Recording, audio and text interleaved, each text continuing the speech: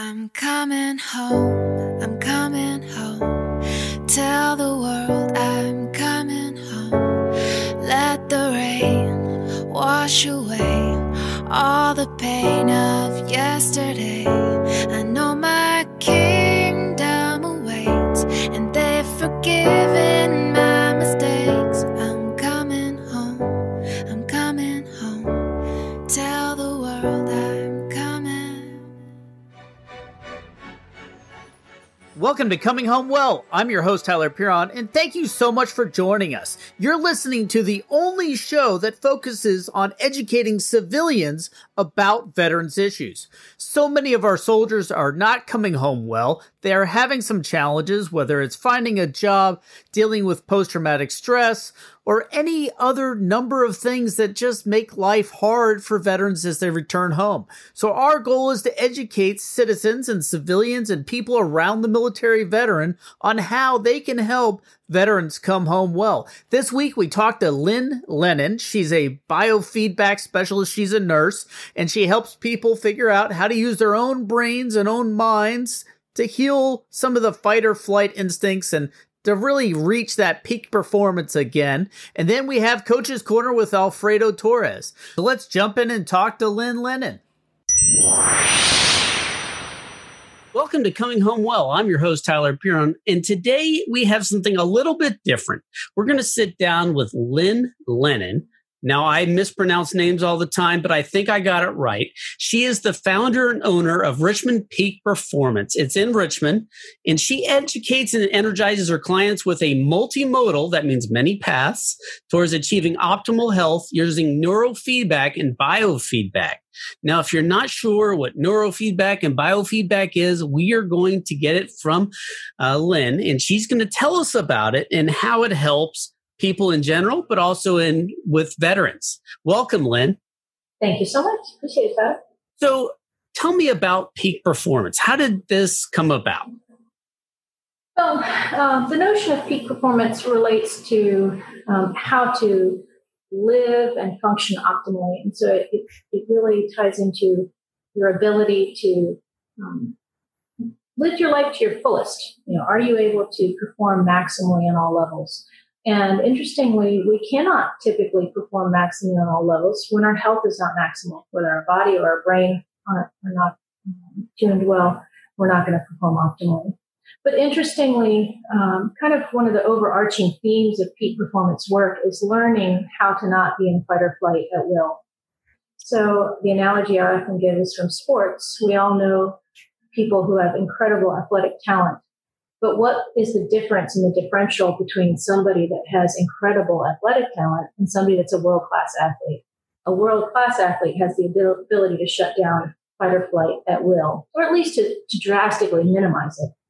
So interestingly, so many people that I work with, whether it's veterans that have PTSD and or brain injury or both, or just the general population, the principles of peak performance training help to facilitate global holistic total healing. And it's kind of a win-win-win. It can't hurt you. It's only going to help things get better. And when you guys talk about peak performance, you're really talking about how your brain is operating as sort of the foundation of everything else you do. Yeah, the CNS, your central nervous system is like the OS in the computer. It's your operating system, your mainframe operating system. And life has a tendency, I guess I should back up and say that nature wired us in such a way that fight or flight was the default. And that was by design, because nature knew that if you were locked into fight or flight, you had a greater chance of living long enough to procreate. So we all tend to get tripped into fight or flight, and we often tend to get stuck into fight or flight pretty heavily. And we have this wonderful nerve in our body. And this nerve is called the vagus nerve. And many of the people have probably heard that term before. I like to even unpack what that word means. It's a Latin word, and it means wanderer.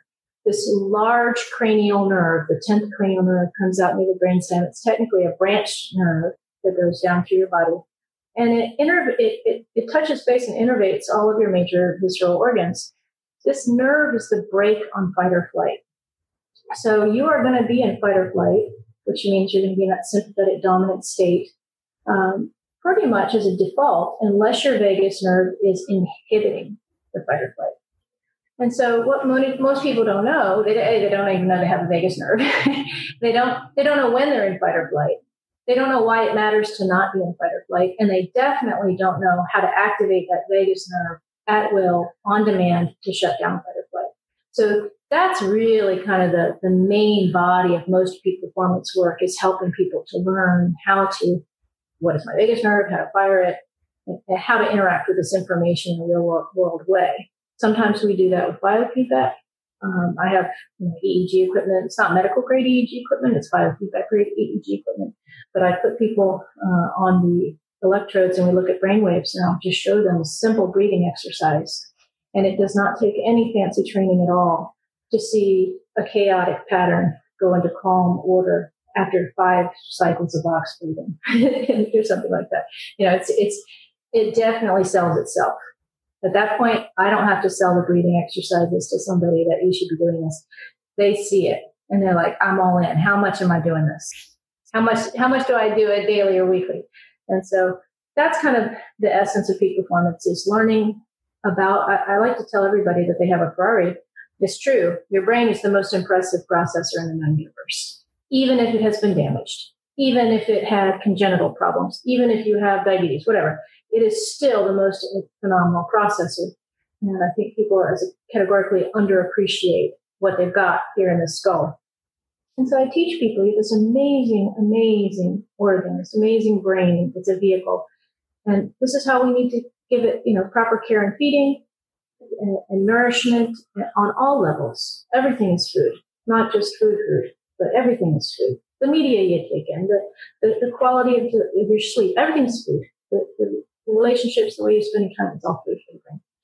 So we learn all of these principles about neuroplasticity and about the vagus nerve and how to not be in fight or flight. And over time, in working with people, in addition to doing the neurofeedback, we build total optimal health. So now we've mentioned 2 terms, neurofeedback and biofeedback. Mm-hmm. Right. Now, what are they and what is the difference between them? Super question. So neurofeedback is a form of biofeedback. And bio means life. Feedback refers to an information loop. So with biofeedback, we are taking life information off of your body and we're feeding back to your conscious awareness. And you're learning how to use that information to better regulate your nervous system in some way. So, for example, if someone came to me and they were a migraineur and they had terrible migraines for years and they wanted to learn to not have migraines, one of the classic interventions for that in biofeedback world is you get a thermometer and you give them a thermometer to take home, and they have to learn how to increase their peripheral temperature, like on their fingertip, from say 92 degrees to 94 degrees, 96 degrees, maybe if you're lucky. And when you are, the only way that you can do that is by activating your vagus nerve. So the practitioner would teach the person breath work and visualization exercises so that they can, over time, it's sort of like learning how to wiggle your ears. I always call up my grandfather from the past. I had a grandfather that could wiggle his ears, and I was always so jealous as a kid. Grandpa, how do you wiggle your ears? And he would just wiggle them. And so learning to activate your vagus nerve at will on demand is sort of like that. It's a weird kind of a je ne sais quoi type. It's hard to describe feeling or sensation, but once you practice it, you do come to understand, that's that feeling that takes me to the good positive outcome. And so over time, the person with migraines can learn to, as soon as they have a symptom come on, they do their internal work to activate the vagus nerve. That increases blood supply to the periphery, which increases blood supply to the cortex. That stops the cortical spreading of the migraine, and they don't have a migraine anymore. So the big difference between biofeedback and neurofeedback is kind of one of fancy complexity. So neurofeedback is a little newer. And with that, we put electrodes on the brain. They're just little buttons. They don't put anything into standard electrodes, do not put anything into the brain. I just want to clarify that these days. I don't zap brains. I'm not a huge fan of magnetic stuff and zapping of brains. I kind of advocate for the brain that's receiving these things kind of forcefully. So anyway, the electrodes will pick up a signal from your brain. Your neurons are in there firing, they're kind of purring away to the tens of the thousands. When they get into orchestrated rhythms, that they create oscillations, and we pick those up with the buttons. We then take that information, we put it through an amplifier that cleans up the signal, amplifies it so that we can work with it and use it as a data stream. And we have that come into the computer. And I have software, and so I'll make a request on my computer of someone's brain, and I'll ask for a better firing pattern. Most people, I don't know if a lot of your people have probably heard of Dr. Daniel Amen. He's probably one of the most famous brain educators out there, and he's famous for his SPECT imaging. Dr. Daniel Amen has done so much imaging of the brain that he has identified the diamond pattern of activation, which is where these deep lower brain structures get really kind of overactivated in PTSD, and the cortex is shut off. So with the brain just follows the general physiology, which is you're only going to be in one of two drives at any given time, for the most part. You're basically going to be firing in a parasympathetic rest and digest mode, or you're going to be firing in the sympathetic fight or flight type mode. And so anyway, back to our little thing with Dr. Daniel Amen, he recognized that there's all this excess firing happening in the bottom and the back of the brain. So if I want to get someone's cortex on, and I want them to have better executive function, so they have better mood, they have better attention, they have better ability to orchestrate their day and their life, we need to shift the brain out of fight or flight. And so with the neurofeedback, we'll put the leads often in the front part of the brain and try to activate the frontal structures of the brain or intrahemispherically to help with that. I mean, there are many forms of neurofeedback. This is just one kind of classic thing that we do. But you asked me, what is the difference really between bio and neurofeedback? And one of the main, most interesting differences is one of conscious awareness. So you may have noticed that a few minutes ago, I said biofeedback, I'm giving you information to your conscious mind. The really amazing thing about neurofeedback is your conscious mind doesn't do the work. Your subconscious processor does. So after I get the leads on someone's head, the little buttons, and we've got them all hooked up, typically in my office, they often watch a movie. And the movie is kind of a lure for the brain behavior. And when they're meeting the goal that I'm asking for, maybe it's more connection between the two hemispheres because that will increase vagal tone, then the movie will be clear and easy to see. If they fall off of that goal, then the movie boxes in, it fades out. It's hard to see the movie. And it's basically, they believe that it's operant conditioning. I think there are classical conditioning aspects to it. I think there's operant conditioning aspects to it. There are all kinds of subtleties to an artful neurofeedback practice. I believe that a really high-level neurofeedback practice should be a whole lot of science wrapped in a nice shell of artfulness, because that's when it's really smooth and pleasurable, and it's fun. It's just fun, and it's. I think one thing that's really also nice for the veteran community, I work with a lot of veterans thanks to a grant that I have, and by the time people do find me, they've often really just been through the ringer. I mean, they've been through the ringer in the service. Then they've been through the ringer after the service on so many levels, cultural levels, and in the system, the healthcare system that they deal with. It can be really challenging. And it's kind of nice to walk into a relaxing room and flop down a chair and know that you're going to have a therapy that's going to help you, that you don't have to work anymore.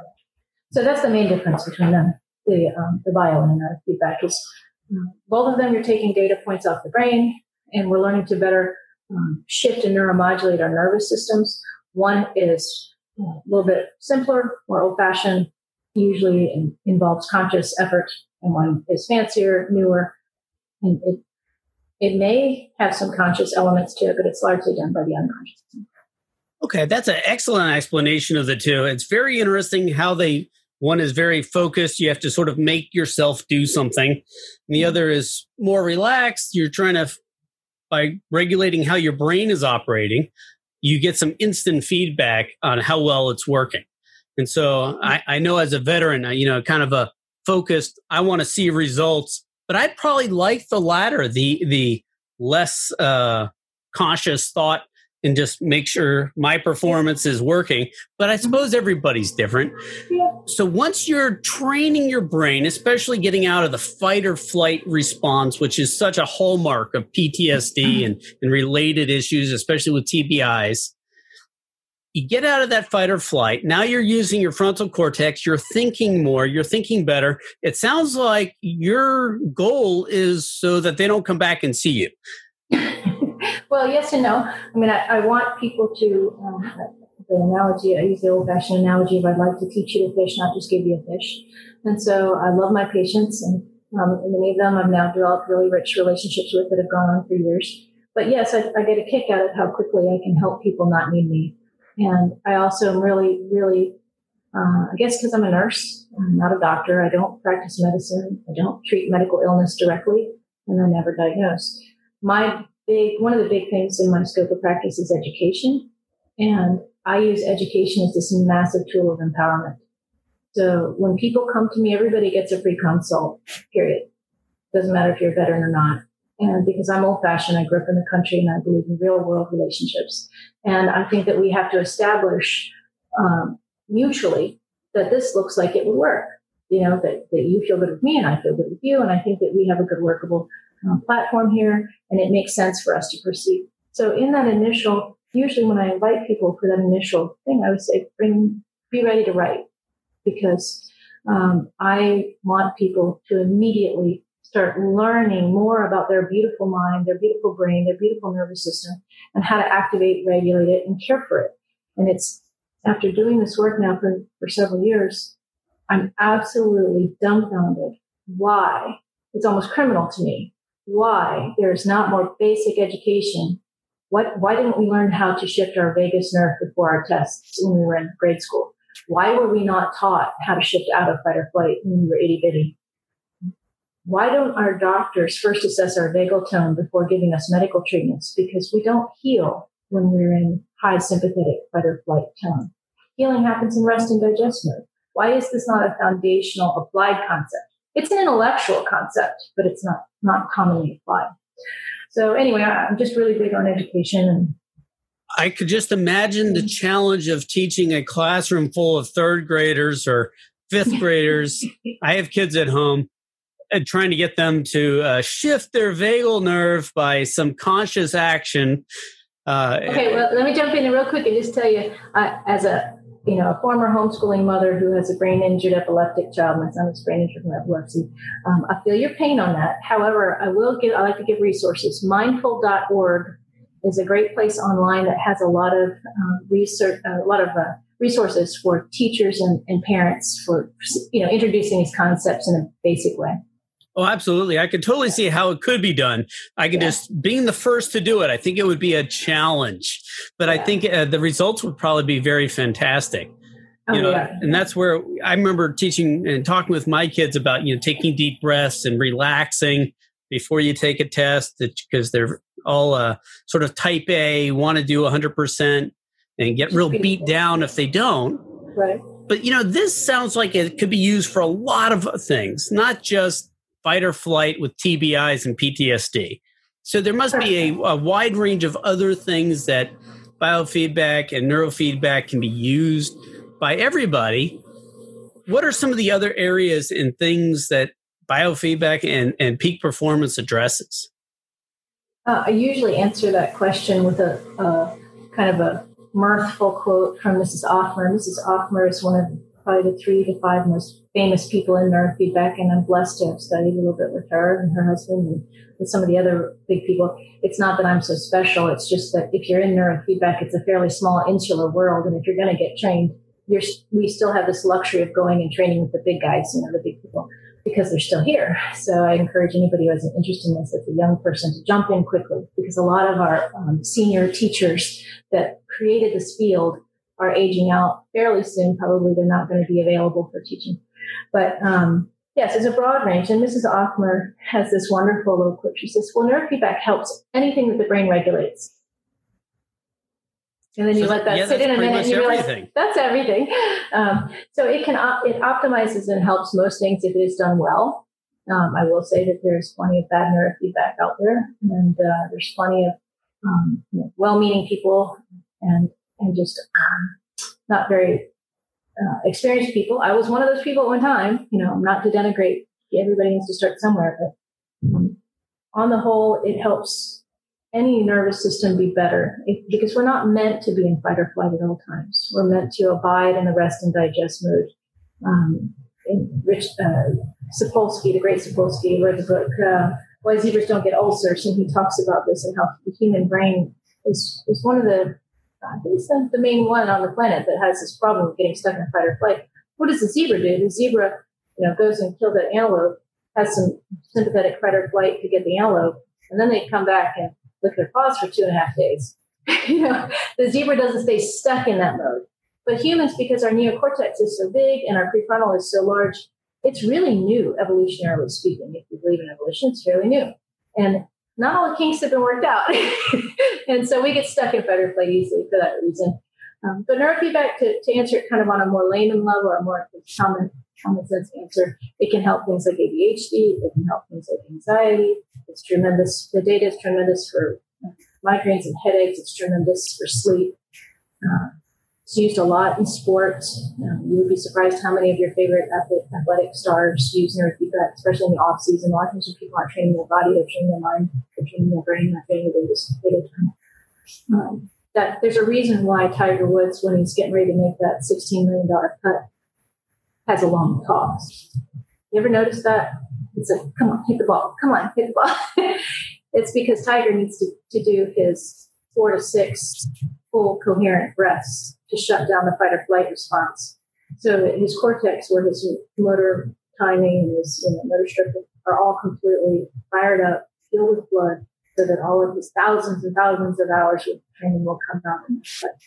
So he can make the putt because he's not stressing out about all the impact of it. Right. So I guess the other thing I would just say about what it can help, really, we couldn't really gain much benefit from neurofeedback if we didn't have this wonderful inherent quality of neuroplasticity. And I guess I should unpack that because there are still people, it's really a common word in some circles and other circles. And I had some people in my office today that didn't know what neuroplasticity meant. And it's a wonderful concept. And it's important to learn. Your brain is a malleable thing. It's constantly evolving. Sometimes I use the analogy of a rewritable hard drive. It's this kind of rewritable hard drive that's evolving and changing over time in response to your experiences, your behaviors, your choices. Every single thing you do today creates the brain tomorrow. Everything.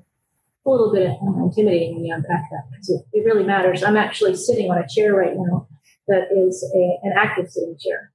So it's kind of shaped like a saddle. And as I'm sitting here, I'm forced to fire my core, my cerebellum, and my basal ganglia while I'm talking to you.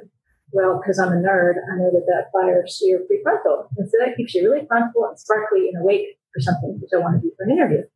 Everything matters. The choice of your chairs matter. The lighting matters. The light on behind me that has a lot of blue in it, I really should have turned it off before this interview because blue light is really not natural for the brain to receive at 4:30 p.m. So everything is an input. And everything matters. But the neuroplasticity is the magic given. It's the kind of the fabric. We take advantage of that and hijack it for people's benefit. The brain is neuroplastic for the entire lifespan. I have clients over 80. You can change your brain and tune your nervous system for the better at any age. Yes, it is most highly neuroplastic from around 11 to 14, 9 to 14, somewhere in there. There's a really magic window of plasticity. But you can learn at any age. And neurofeedback and these kinds of interventions can help people at any age. Sometimes I have clients that have advanced Parkinson's or some dementia issues going on. If their doctor okays that they do neurofeedback, and we do the neurofeedback. And our main goal is simply to slow down the progression of disease. Is neurofeedback going to stop Parkinson's? Probably not.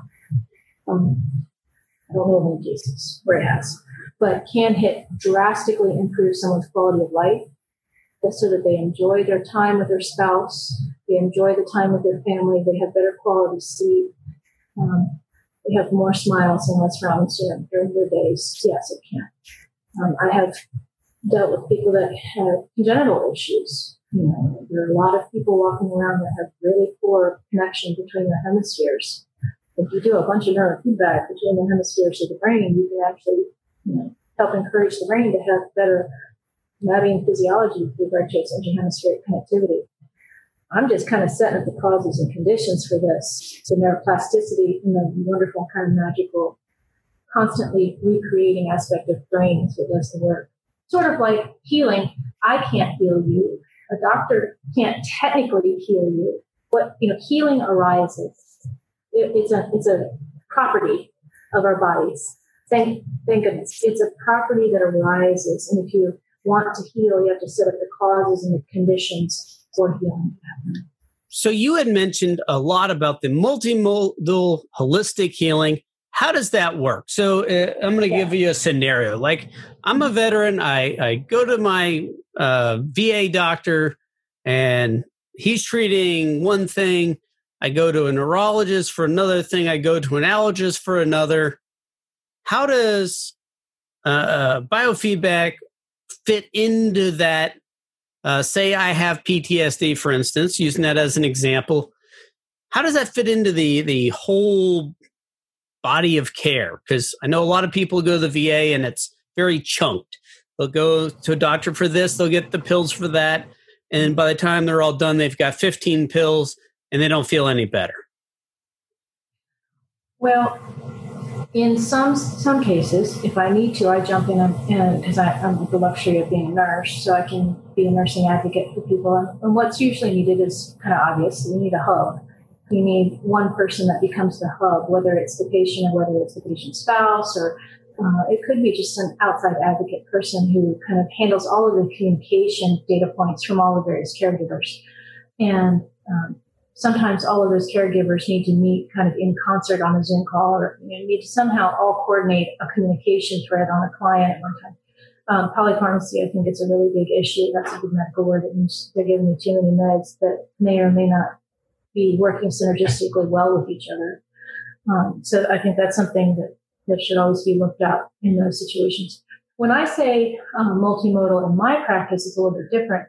Multimodal to me means, I don't know, I'm a creative person. So when someone comes in my office, I assess thoroughly on all levels what's going on. I ask a bazillion weird questions. Are you a perfectionist? Okay, interesting. Maybe I need to suggest some pre-methylated vitamins. The doctor needs to look at this. I ask a lot of weird questions and I get the overall gestalt, and then I create an ad hoc plan. And that ad hoc plan is going to, if we really want to have good brain function, you're not going to have good brain function unless you have really great cardiovascular function. Well, you're also not going to have good brain function unless you have really good endocrine and thyroid function. You're not going to have really good brain function if you are massively burdened with oxidative stress and oxidative issues of, junk food diet and poor sleep habits and things that increase the oxidation in the body and increase inflammation. Tremendous amount of people have really pretty abominable gut microbiomes. It's very difficult. It's not that people are bad. It's just very hard to create a healthy terrarium in our guts right now when the whole ecology is so skewed and there's so many negative inputs constantly coming to us and at us and in us. So multimodal to me is sort of the model that I use is the first principles approach that they use in physics. And then the first principles is let's go down to the most elemental level of health and figure out where the client or the person is with regard to that most elemental level and build up from there. So the most elemental level of people's health is there, in my mind, in my method, and in my thinking, this is not hard science, but this is my opinion, is the electrical level. I really believe that if you don't have good redox and you don't have a good electrical charge on your cells, you're not likely to have really great health. And this is another big problem that so many Western cultured people have is they don't touch the earth. And the earth is the biggest source of electrons for us throughout our lifetimes. But if you're never touching the earth and you're never getting photons on your skin and you're drinking adulterated water that's not natural and whatnot, over time, you're not going to have very good electrical health. And that impacts the net negative charge on every single cell in your body. But if you think about it, what are the two most electrical organs that you have? Your brain and your heart. Got it. And so if you don't have good electrical health, it's really going to impact those two most critical things in the body. So I like to teach people the quantum biological lifestyle practices. This all sounds really fancy, but it involves crazy things like seeing the sunrise and the sunset. It's like wild. I see the sunrise and the sunset and feel like, are you kidding me? And I said, go look at who won the Nobel Prize in 2017. Well, it's not crazy. It's just new. This is new data. It matters. Or it's old data coming back. Exactly. Yes, it's just 5,000 years old. Yeah, I think the Egyptians were onto something. Yes, face east in the morning, touch the earth, and look at the sunrise. No kidding. It really, really will help your electrical health. I'm closing in on 50 years old, and I have a ridiculous amount of energy. I do commercial flights of stairs for exercise, and I'm up to about 122 flights of stairs an hour. So it works. I know, because if I stop doing it, I can't do the stairs. So you need to learn how to power up your human battery. So I like to teach people these things. This is really important because if we do want people to have the ability to make more choices down the line that are difficult and that require actionable stuff, they need the energy. And so often the battery power, it's like the cell phone when it has 14% left charge. Can you ask a 14% left charge phone to play a whole movie for you? No. You have to charge your battery. So that would be like the first level of this multimodal approach. One of the second levels is, it depends on the person, and I create it kind of custom for each person, but typically I'm also looking second at the vagal tone issue. What's your breath rate? People don't know it all the time, but I'm counting my breath. And it's really interesting. I had a little tiny child brought to me recently who had terrible ADHD problems and was on very high dose stimulants. And the family was concerned about that, and they wanted to know if there was a healthier way to approach that. So they bring her to me, and I watched this beautiful young lady in action for about 7 minutes. And I realized, I looked at her mom and I said, I don't think she's breathed since she's been here. She really had not taken a proper full respiratory cycle. She'd kind of been doing this kind of in, out, like kitten panting thing where there was like a little tiny air exchange going on at a rapid rate, but there wasn't a real breathing happening. And then I figured out her mouth was constantly open. Well, her mouth was constantly open because of a bite issue. So the multimodal thing is, let's figure out the most important thing. There's no way I can train a brain that doesn't have oxygen. A few minutes ago, you mentioned that you're always trying to encourage your kids to take a deep breath before their tests, and that's such a wonderful, noble thought. But I will say, this is actually a point of confusion for our entire society because we were not taught right. We were not taught correctly. My teacher, Jack Kelly, who's also a nurse, I give props to the male nurses out there.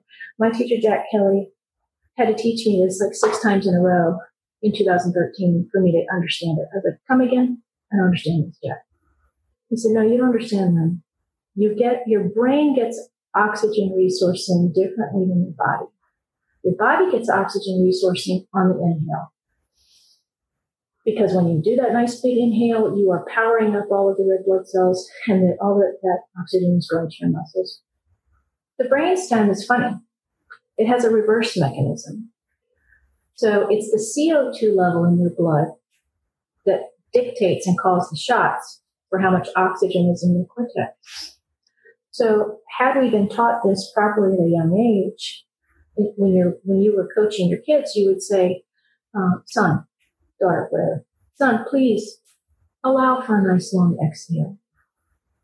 Because allowing a nice long exhale is actually going to oxygenate the cortex.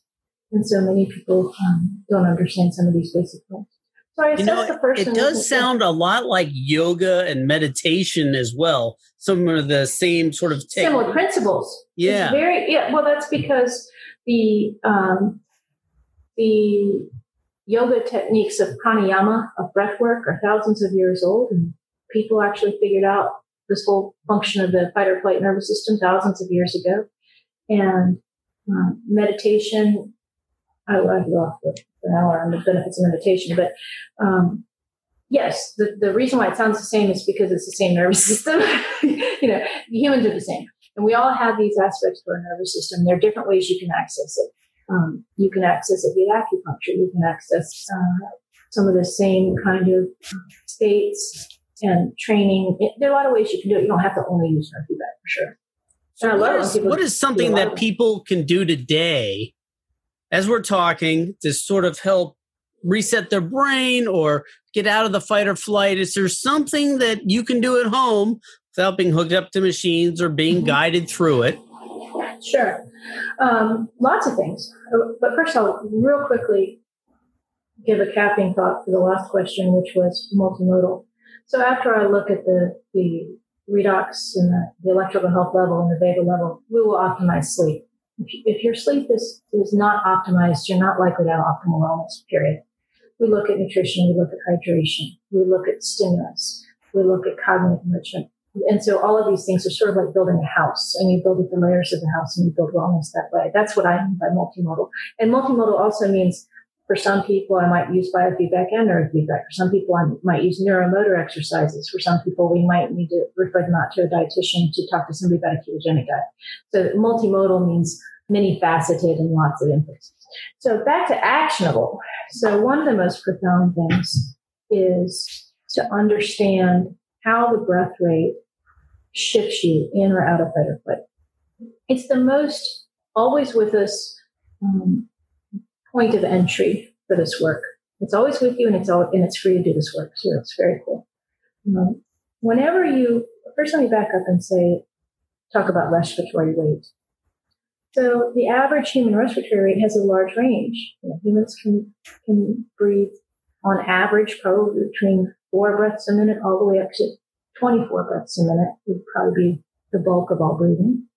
And where you are in that continuum tells you what part of the nervous system you're using. Am I in fight or flight, or am I at rest and digest mode?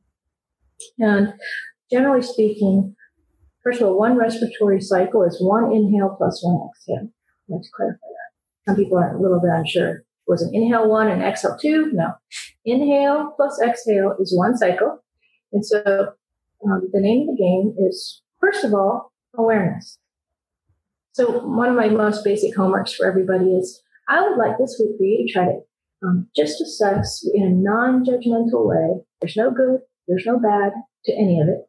Just what is your general respiratory rate when you're at rest? I don't need to know after you had a argument with somebody, or after you've been running errands for 3 hours and you just fall down the chair. No, I want to know what's the general state of affairs. And sometimes we have to ask a spouse to assess, because it's hard sometimes to count your own breath rate. But figure out what the breath rate is. I can totally figure, as soon as you start thinking about your breath rate, you start changing it. You start modulating. It's very difficult, yes. So that it's kind of it's just something you play with and you figure out how to do it. You just kind of tune into your nervous system and the flavor of the speed that you're going, and hold it. And then you look at your watch, what I do. And you look at your watch and you count that. You just hold that same respiratory rate for maybe 15 seconds or 30 seconds, and you either quadruple it or double it. If you want to be really good, you can go the whole way around for a very accurate count. So the first level is awareness. What is? And many people, they have no clue what their respiratory rate is. They have no clue what normal is. They have no clue what ideal is. And I like to teach people that the ideal respiratory rate for most people, there are certainly many exceptions, but for most people, it's somewhere around 5.5 to 6 breaths a minute. As a matter of fact, in the old yogic scripture somewhere, I don't know where it is, but somewhere it calls 6 breaths a minute the gateway to bliss. So if you are breathing 10 respiratory cycles a minute or less, then you have the luxury to be in rest and digest mode. For every breath rate a minute above 10, you're going into ever increasing levels of physiologic fight or flight. And it's important to understand, depending on the kind of brain you have or the kind of life experiences you have, you may have been locked into fight or flight pretty much most of your life. And so you might be sitting in your easy chair watching your favorite show, and your respiratory rate is 22, and you are definitely in physiologic fight or flight, but you don't feel anxious. You don't have an awareness that something's wrong. You're just you, And so it's just really interesting to understand these data points. And it's also super critical for your veterans that have the TBI, because you need real healing, deep healing. And deep healing and real healing is only going to come in that rest and digest mode. So the actionable things are this, and I'm going to give you something extremely conservative because we have to be conservative with this work, especially with a population that does have a lot of PTSD in the mix. If someone has been locked in fight or flight for a long, long, long, long time, then they probably have a big trauma burden built up in the back of the brain. And the brain helps to sublimate that by putting one foot on the gas pedal and one foot on the brake, metaphorically speaking, in the nervous system at all times. So, and that creates a lot of noise, a lot in the EEG that has kind of a sublimating, dissociative type effect to the trauma content that's built up in the brain. So if you do too much breath work, or you do too precociously, you jump in it too hard, too fast, or you do too much, you run the risk of making things worse, not better. So I like to give that caveat. If anybody has psychological challenges and or big trauma history, they should not think that Lynn said, 5 breaths a minute is going to solve all my problems, and I'm going to do this all day, every day for the next umpteen weeks and fix everything. In principle, that's true. However, in actuality, what can happen if you do too much too quickly, you kind of get the emotional bends. It's called an abreaction. So too much subconscious content can come up too quickly. But please don't be scared by that. It's just a data point. You need to say, okay, I need to do this, but apples are good for me. Eating 3 bags of apples at once, probably not good for me. So same kind of a principle. Please don't throw the baby out with the bathwater and think I'm going to go back to my 22 breaths a minute. So the thing is that heavy duty emotional content in the back of the brain, in the very beginning, when you start to work with it, it's a little bit like a pressure cooker. And we have to respect that and honor that and not violate that. We have to give it just a small little opening of release. So it can go psh, and just release a little bit of that stuff and release it a little bit over time through the breath work. And in my office, I work with in the counseling office. And so usually when people are doing this kind of work, I also coordinate with counselors because I'm a nurse and I don't get into the direct trauma stuff. But I can teach people these principles so that they can start to let go of that trauma. So if somebody is interested in getting involved, they know somebody in their family that's having a challenge, not quite 100% performance, they're in fight or flight with TBI or PTSD or some other challenge, how do they get in touch with you or with Peak Performance? How do they figure out a good biofeedback or neurofeedback practitioner? That's a really good question, and it depends on the region, it depends on the area. We have a handful, not very many, but we have a handful of practitioners in the Central Virginia region. We have some colleagues in Northern Virginia. We have some colleagues in the Virginia Beach area. I believe there's some practitioners out towards the college towns, like out in Blacksburg and out in Radford, places like that too. I would start with your general practitioner and ask them. They may or may not know anyone. You also might ask acupuncturists. Sometimes they know who the neurofeedback people are. You can also go on the websites for the various neurofeedback companies. Some of the most famous ones would be, and if somebody says, hey, I've got a cousin in Kalamazoo, do you know anybody that does neurofeedback in Kalamazoo? The first thing I do is I go to eeginfo.com. That is the parent company for the equipment that I use. And they have a find a practitioner function. You can also go to brainmaster.com. This is a different form of neurofeedback called QEEG, also very reputable and evidence-based. They have a listserv thing kind of where you can go and look for a practitioner. And you also just might type into the Google search bar, neurofeedback, and then your city and town, and things will probably come up. That's true for me. Type neurofeedback Richmond, I'm pretty sure it comes up. So if they're looking for you and they want to talk to you, how do they get in touch with you? You can call my cell phone, leave me a voicemail, you can email me, you can visit my website and drop me a little message to the website. My phone number is 804-548-3724. And your website is? And my website is www.richmondpeakperformance, all one word, .com. And my email is Lynn, Lennon, RN. So it's Lynn with no E, no dashes, no dots, no spaces, LYNN Lennon, and then RN for registered nurse.com. At gmail.com. The .com too. It's Lynn, Lennon, RN at gmail.com. So you're welcome to drop me an email. And I have an online schedule if anybody wants to make an appointment. But I'm also, if the veteran that's in need, you're welcome to connect me. I'll do the best I can to help you connect into the network. There's also this kind of underground of practitioners like me that have different sources of funding for helping U.S. veterans, either completely with it, totally pro bono, or you're subsidized and they can offer discount services. We've been talking with Lynn Lennon of Peak Performance. It's in Richmond. The website is richmondpeakperformance.com, and she has shared a number of wonderful things about new ways to treat some of these very common issues, especially in veterans. And Lynn, thank you so much for spending the time with us at Coming Home Well. Thank you so much for the invitation. I really appreciate it.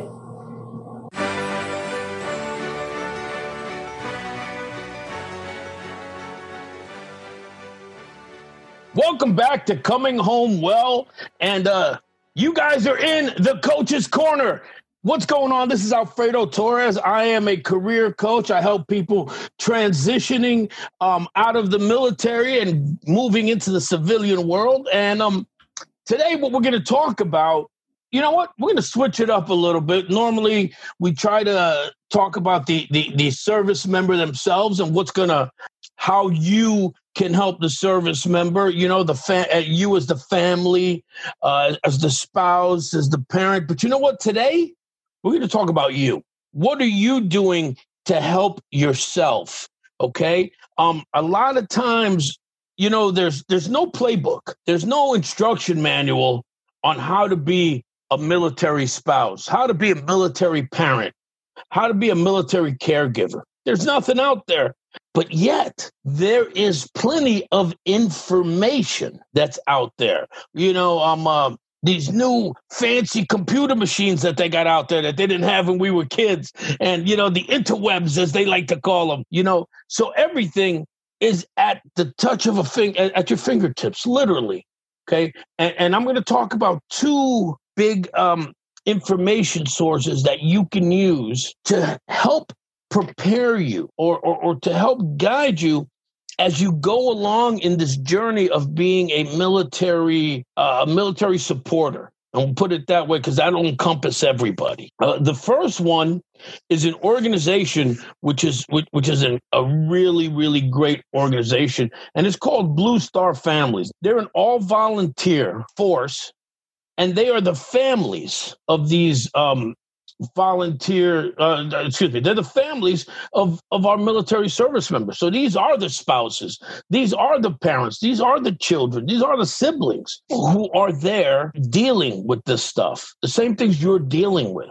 And they find solidarity and they find comfort in each other. Blue Star Families has an incredible network, and it's not just about getting together with them, but they also help you with stuff. They help you with job opportunities. They have a great network of companies that they know that hire military spouses. Now, military spouses, as we all know, have a unique issue in that they honestly put their careers second to their marriage and to the military member and the military member's career because of the fact that you're constantly moving and you're constantly picking up the family and not only moving them across the street, but in some cases across the ocean. So the Blue Star Families organization, which you can find at bluestarfam.org, can help you out a lot when it comes to, again, looking for that support that's out there. But one of the other ones, in case, some people are not the type that want to reach out to other people. They want to keep things on their own, and that's fine too. If you're one of those types, then there's Military One Source. Now, Military One Source is a website, which is exactly what it says: one source to help you with anything in the military. And if you go onto the website, there's a section that's called the Military Life Cycle. Now, this is something that's extremely extremely beneficial for you, regardless of where you're at. Okay.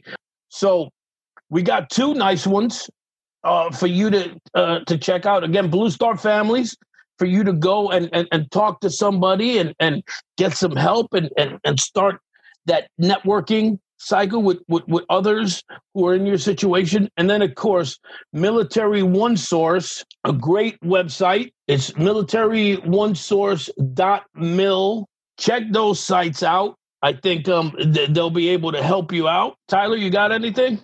Alfredo, are there any resources here in Virginia for spouses, especially the spouses after they get out of the military? You know, their husbands or their wives are coming home. They're trying to find a job. There's a million resources for them. Is there anything in Virginia that you know about? Yeah. The Virginia Department of Veterans Services, anything that's available to the service member is available to the spouse. I didn't know that. Yes. So if, so let's say you're married, you're a veteran, and you're looking for a job. Well, obviously the state of Virginia will help you. But let's say your spouse is looking for a job. Well, the same people that you talk to help you, you talk to them. And there's been a huge push with understanding that military spouses are underutilized. And so in Virginia, they have the Virginia Values Veterans Initiative. It's a state certification that companies can earn that teaches them how to be veteran friendly. Well, they started this year adding a military spouse component to it, so that now, along with those companies, and currently there's over 1,200 companies that are V3 certified, now they're giving those companies incentives to push for hiring military spouses. And we're not talking about small companies either. We're talking about companies like Booz Allen Hamilton, General Dynamics, Dominion Power and Energy. So we're talking some big companies that are out there. I was not aware at all that the Department of Veterans Services here in Virginia offered all those services to veterans' spouses and family members, I guess. Mm-hmm. So one of the biggest challenges I know that family members have is getting education, because the veterans, they have the GI Bill, they have all sorts of resources, mm-hmm. but these people have given up their careers, they've moved, they've really transitioned their whole life.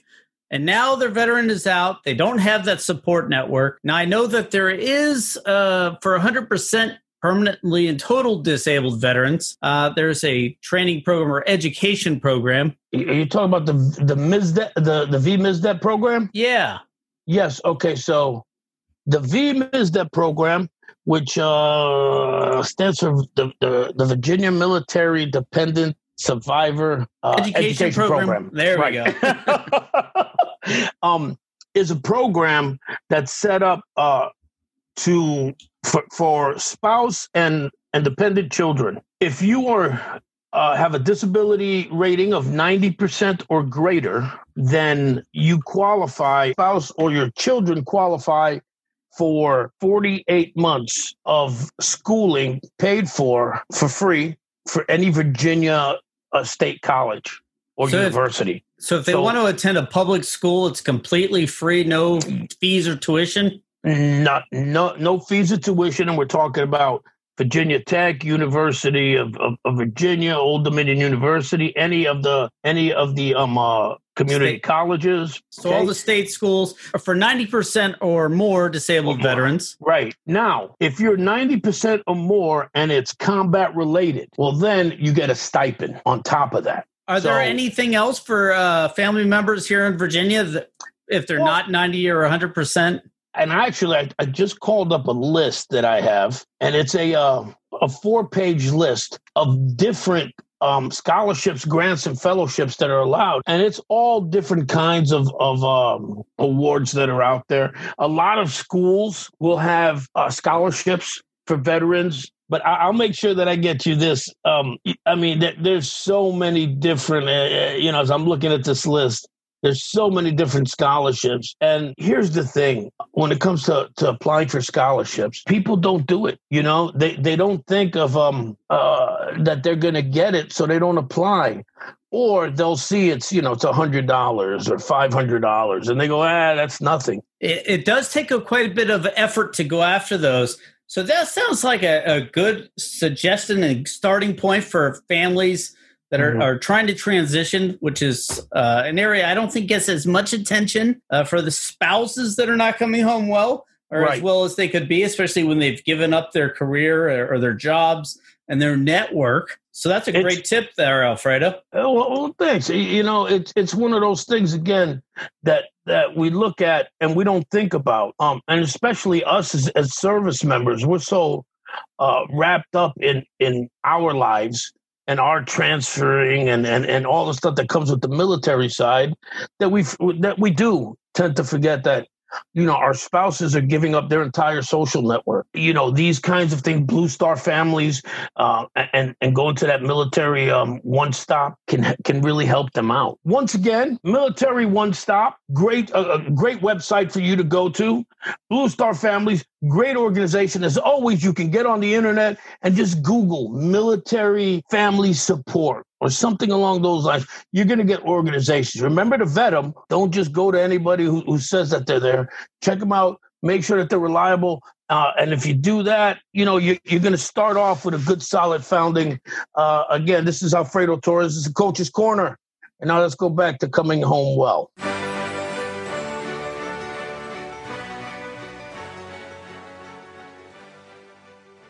I really appreciate all the information Alfredo had about family members that are also coming home, and they may not have served in the military, but the challenges they face are very similar. And we will be posting all the scholarships and grants on the Facebook page, and we'll get it up on the website.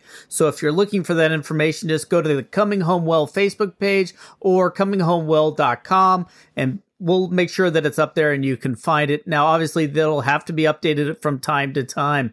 Speaking of keeping things updated, we are working on getting the latest shows up on the podcast. So if you're looking for a podcast of one of our previous shows, we hope to have them up this week. So give us some time. It's a little bit more of a technical challenge, converting it from the radio over to the podcast, but we are definitely getting that done. If you have somebody that you are interested, you thought would be a good guest, get in touch with us. Go to cominghomewell.com, click on the contact us link, and provide their names. We're always looking for people that are interested in helping veterans and would like to get their story out on the air. And while you're on cominghomewell.com, click on the donate button. Your donations go a long way to keeping us on the air. Thank you so much for joining us on Coming Home Well. Until all are home and all are well, this is Coming Home Well. Coming Home Well, helping civilians better help veterans.